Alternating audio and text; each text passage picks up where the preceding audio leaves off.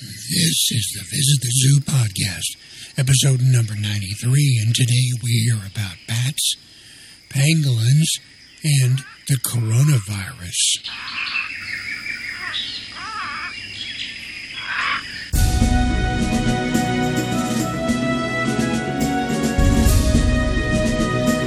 And hello and welcome again, everybody, to another podcast of the Visit the Zoo. And I am your host, Frederick Fishman, with a little bit of a frog in my throat, but you know what? I really do want to get back at again, so we're going to give it a shot. I am the author of the 12-book, 120-animal Visit to the Zoo series of books that are in Kindle and print, and also on audiobook form, too. The first three, at least, on Audible.com. And the books, all of them, are on Amazon.com.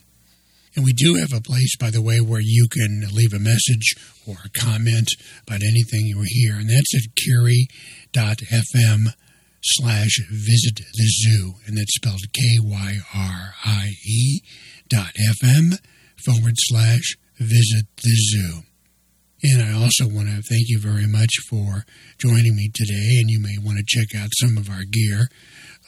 We are in a crusade for plastic bags, trying to eliminate them everywhere. And we've got some excellent reusable bags. You can go to Zazzle.com, that's ZAZZLE.com/Zoozwear, ZOOZWEAR. And we have 135 different designs uploaded, which comes out to about 21,000 products. So there's something for you to check out and pick if you'd like. In today's episode, we're going to concentrate on the pandemic that's sweeping the world now, the coronavirus. There's so much to discuss about it. Of course, we could go on for hours, but we're going to take one little slice of it. So let's get started.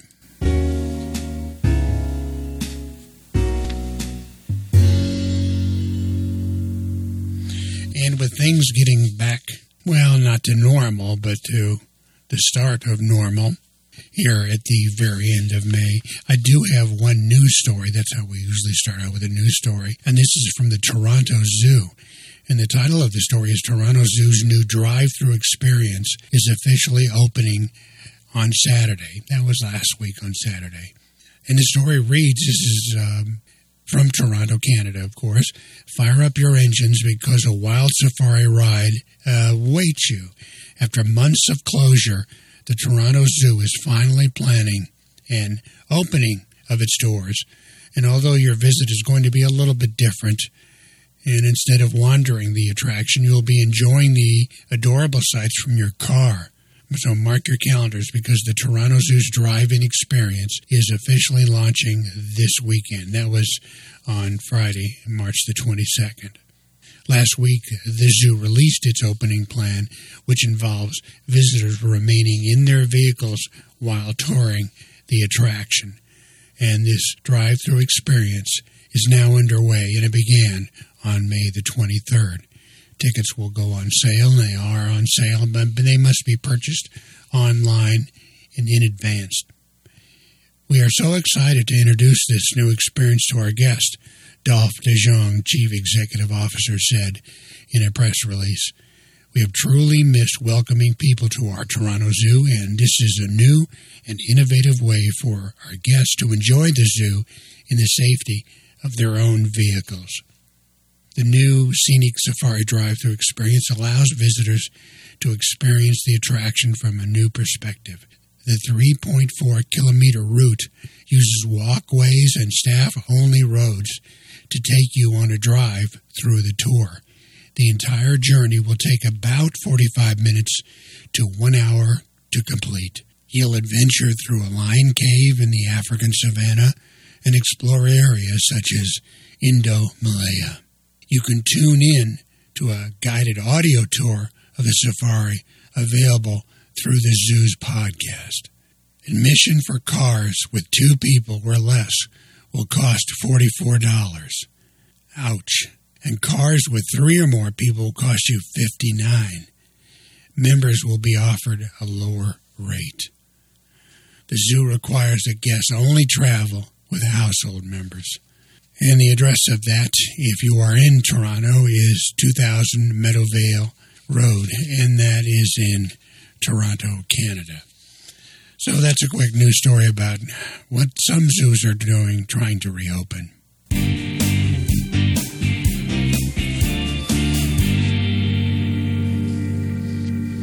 And I wanted to give you animal descriptions this week that kind of match what we're talking about, the coronavirus. And the story, I think, that is not getting too much attention. There's some talk about it, but maybe later on there'll be more emphasis placed on it. And that is, how did this thing get started in Wuhan, China? Probably before the first of this year, sometimes before the end of 2019. And the theory was that the virus escaped from the so-called wet markets that sell a strange variety of animals that people bought as food, concocted as medicinal and fanciful and nonsense belief systems of health and well-being. The theory goes is the COVID-19 virus transferred from these animals in this so-called wet market in Wuhan, China, through what's called zoonosis, where diseases travel from animals to people. And the two most suspect animals are bats and pangolins. I don't think you've ever heard of a pangolin, but I'll get into that in a second. Bats you probably know. Pangolins, not so much. So let's talk about the pangolins first. And the meat of the pangolin is used, supposedly, to increase intelligence of an individual. And the tail of the pangolin is used to prevent against a snake bite and to provide spiritual protection. That's what they believe. The blood and claws of a pangolin are used for protection against witchcraft, while the intestines of the pangolin are used for good luck. These pangolins, some people find them ugly, and some find them beautiful, and others find them delicious, nutritious, and medicinal, and spiritual. They look sort of like an armadillo. They've got a longer snout, longer tail. They range in length from about 11 to 19 inches.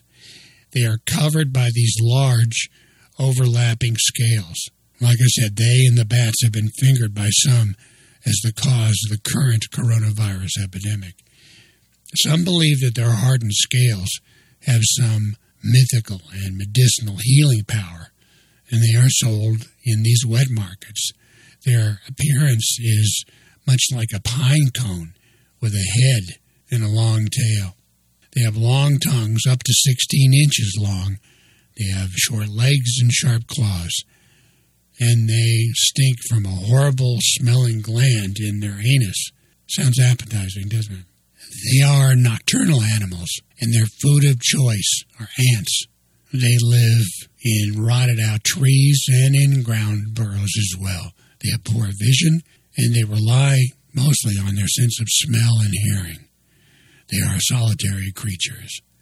Pangolins are in high demand for Chinese traditional medicine. Therefore, they are considered highly endangered. Their meat is considered a delicacy. Why, I don't know. There's an estimated 100,000 of these captured and killed each year, and it won't take long at that rate before they're gone. And are they the cause of the current coronavirus? I don't know. I've got an article coming up about that here at the end, and we'll talk about that. The other possibility that experts have raised is that bats are the cause of the coronavirus. They also are sold in these wet markets in China, which I believe recently they've banned, by the way. But good luck in stopping something like that. Bat dung or guano is collected as fertilizer. The negatives of bats: they are natural reservoirs for pathogens, diseases, rabies, and bacteria. And they are top of the list when it comes to the possible carrier for the coronavirus. So they're found in these wet markets with the pangolins, who buy them and cook them and eat these bats. They are in contact with humans. And if they are the starting point, which is in debate, then good luck trying to eliminate them, because you're not going to do that. They fly constantly, moving their wings constantly. They don't glide at all. And the fastest bat on the planet is the Mexican free-tailed bat, which has been clocked in at a ground speed of 160 miles per hour. Their forearms or forelimbs are converted by nature into wings so they can fly, and that's how they motivate, other than hanging from caves and under bridges. And the smallest bat is called the Kitti's hognose bat at 6.5 inches long. And the largest bat is the giant golden-crowned flying fox, which is 5 feet and 7 inches in wingspan. Bats comprise over 20% of all classified mammals. There are 1,200 different species of bats. They eat some fruit, but they also eat a lot of insects. And most bats are nocturnal, like the pangolins. They live in caves and other hideaways, and they're found around the world except in the frigid regions of the world. And maybe one of the most famous bats are the vampire bats, and they feed on blood, mostly cattle, and mostly at night. So, the pangolins and the bats, two possibilities. And then you've got a couple of articles that just came out as I was putting this together. And these came out today, by the way. The first article is from CNN. It's about the pangolins may have been the incubation spot for the novel coronavirus. And a deep dive into the genetics of the coronavirus shows that it seems to have spent some time infecting both bats and pangolins, this article says. Like I told you earlier, before it jumped into humans, researchers said on Friday. Pangolins, also known as scaly anteaters, are sold in China as food and have been a prime suspect. Yet researchers said it is too soon to blame the pangolins for the pandemic. A third of animal species may have played host to the virus before it spilled over into people. The team analyzed 43 genomes from 3 strains of coronavirus that infect bats and pangolins that resemble the new COVID-19 virus. In our study, we demonstrated that indeed SARS-CoV-2 has a rich evolutionary history that included a reshuffling of genetic materials of bats and pangolin coronavirus before it acquired its ability to humans.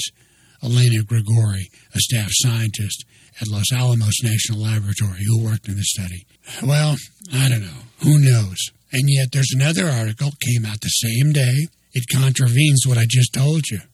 Chinese scientists say the coronavirus didn't originate at a live animal market in Wuhan, pushing back against U.S. officials where the pandemic began, according to a report. China's top epidemiologist Gao Fu said samples taken from the wholesale market where the deadly virus was reportedly first passed to humans failed to show the links between animals sold there and the pathogen, according to the Wall Street Journal. It now turns out that the market is one of the victims, Gao told the state-run media in China. The director of the Wuhan Institute of Virology, Wang Yanyi, also shot down accusations that it came from a lab or for the wet market.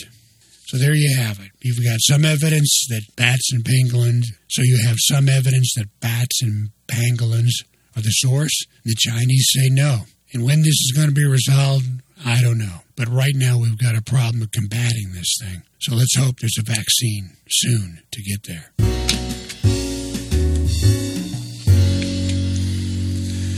Okay, this is usually a time where I read a poem here at the end of the podcast. And usually it's something very obtuse and not related to the rest of the podcast. But I found one that's perfect, this poem. This is from the Poetry Foundation. I found this online. And this is a poem that was written by D.H. Lawrence. The title of his poem, Bat. At evening, sitting on this terrace, when the sun from the west, beyond Pisa, beyond the mountains of Carrara, departs, and the world is taken by surprise. When the tired flower of Florence is in gloom, beneath the glowing brown hills surrounding, when under the arches of the Ponte Vecchio, a green light enters against stream, flush from the west, against the current of obscure Arno. Look up, and you see things flying between the day and the night, swallows with spools of dark thread, sewing the shadows together. A circle swoop and a quick parabola under the bridge arches where light pushes through. A sudden turning upon itself of a thing in the air, a dip in the water, and you think, the swallows are flying so late. Swallows? Dark air life looping, yet missing the pure loop, a twitch, a twitter, an elastic shudder in flight, and serrated wings against the sky, like a glove, black glove, thrown up at the light and falling back. Never swallows. The swallows are gone. At a wavering instant, the swallows gave way to bats. By the Ponte Vecchio, changing guard. Bats, an uneasy creeping in one's scalp as the bats swoop overhead, flying madly. Pipistrello, black piper, on an infinitesimal pipe. Little lumps that fly in the air and have voices indefinite, wildly vindictive. Wings like bits of umbrella, bats. Creatures that hang themselves up like an old rag to sleep, and disgustingly upside down. Hanging upside down like rows of disgusting old rags, and grinning in their sleep, bats. In China, the bat is symbol for happiness, but not for me.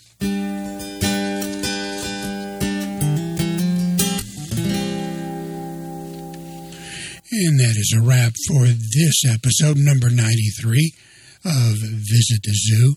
And I want to thank you very much for joining me and hope that you'll check in again for another episode coming up soon for Visit the Zoo. And above all, from all of us here at Visit the Zoo, please know that we are thinking about you. We hope you stay safe. I hope that life for all of you returns to normal. Hang in there. Be strong. All will get better for all God's creatures here on earth. Take care and bye for now.